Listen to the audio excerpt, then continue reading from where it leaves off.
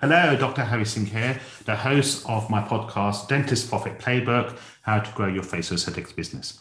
So continuing theme on complications, today I'm going to be talking about dermal filler complications. The same as before, I'll put a link into the comments box on my ultimate complications guide, which will talk about all the complications that could occur with toxin, dermal fillers, medical emergencies, how to avoid, diagnose, and treat. So today's topic is dermal filler complications. As we said, if you do enough cases, you've been doing it long enough, eventually you will have complications. It's nothing to worry about. It's obviously having the confidence to avoid it, diagnose, and manage and treat. So today we're going to talk about dermal filler complications, the three most common complications that could occur in dermal fillers, and they are going to be lumps, unevenness, and migration. You can see I've left off vascular occlusion because you may have seen a lot of it on social media, but it is very rare. Touch wood, I've never had one, and I've been doing facial aesthetics for 20 odd years. So let's have a look at the comments ones. The first on lumps or nodules. So you've either injected too superficially, you've either injected too much, or you injected the wrong particle size. So let's start with too superficially. So if you're using a medium particle or large particle size, you do not want to be injected that superficially because you 100% guarantee will get lumps and nodules. So a medium or a large particle size needs to be injected, as the name suggests, medium depth or deep, touching the bone. You may have injected too much in one particular area. So it could be a microbolus, you injected too much, or going back to the microbolus, so my standard is I never inject more than 0.1 ml at any particular time. So let's say we're doing cheek projection, I'll inject 0.1, then wait 5-7 seconds, then inject another 0.1. Doesn't mean you can't inject more than 0.1 in a particular area, but at any particular specific time, you cannot inject more than 0.1.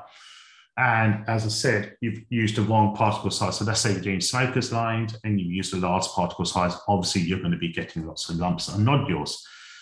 So that's how what could cause it. Obviously, avoiding it is to do the opposite we just said. Diagnosis is quite simple. Management and treatment. So what I normally would recommend is massage.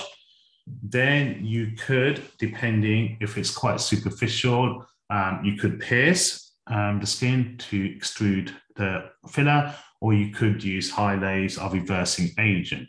What I normally try to do is massage it, and if it's not noticeable or painful, I would want it to self-resolve. I don't want to be too elective in treating it. Second complication is unevenness.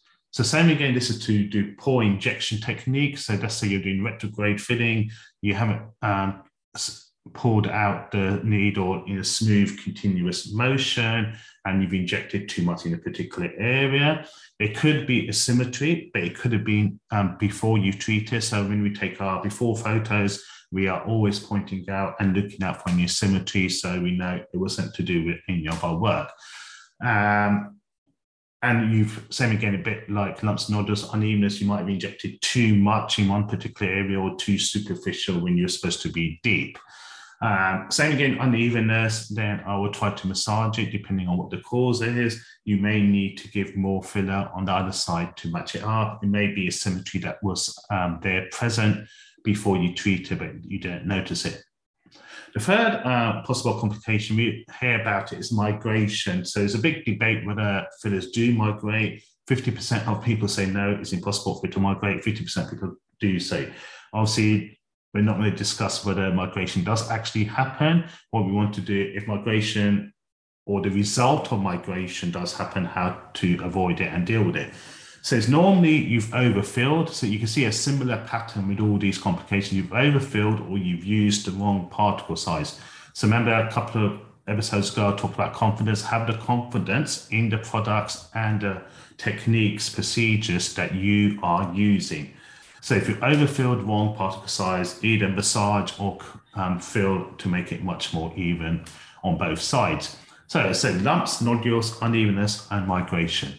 So I said I'm going to put a link to the Ultimate Complications Guide, which details everything you need to know about complications in terms of avoiding, diagnosing, and treating for botulinum toxin, dermal fillers, and medical emergencies.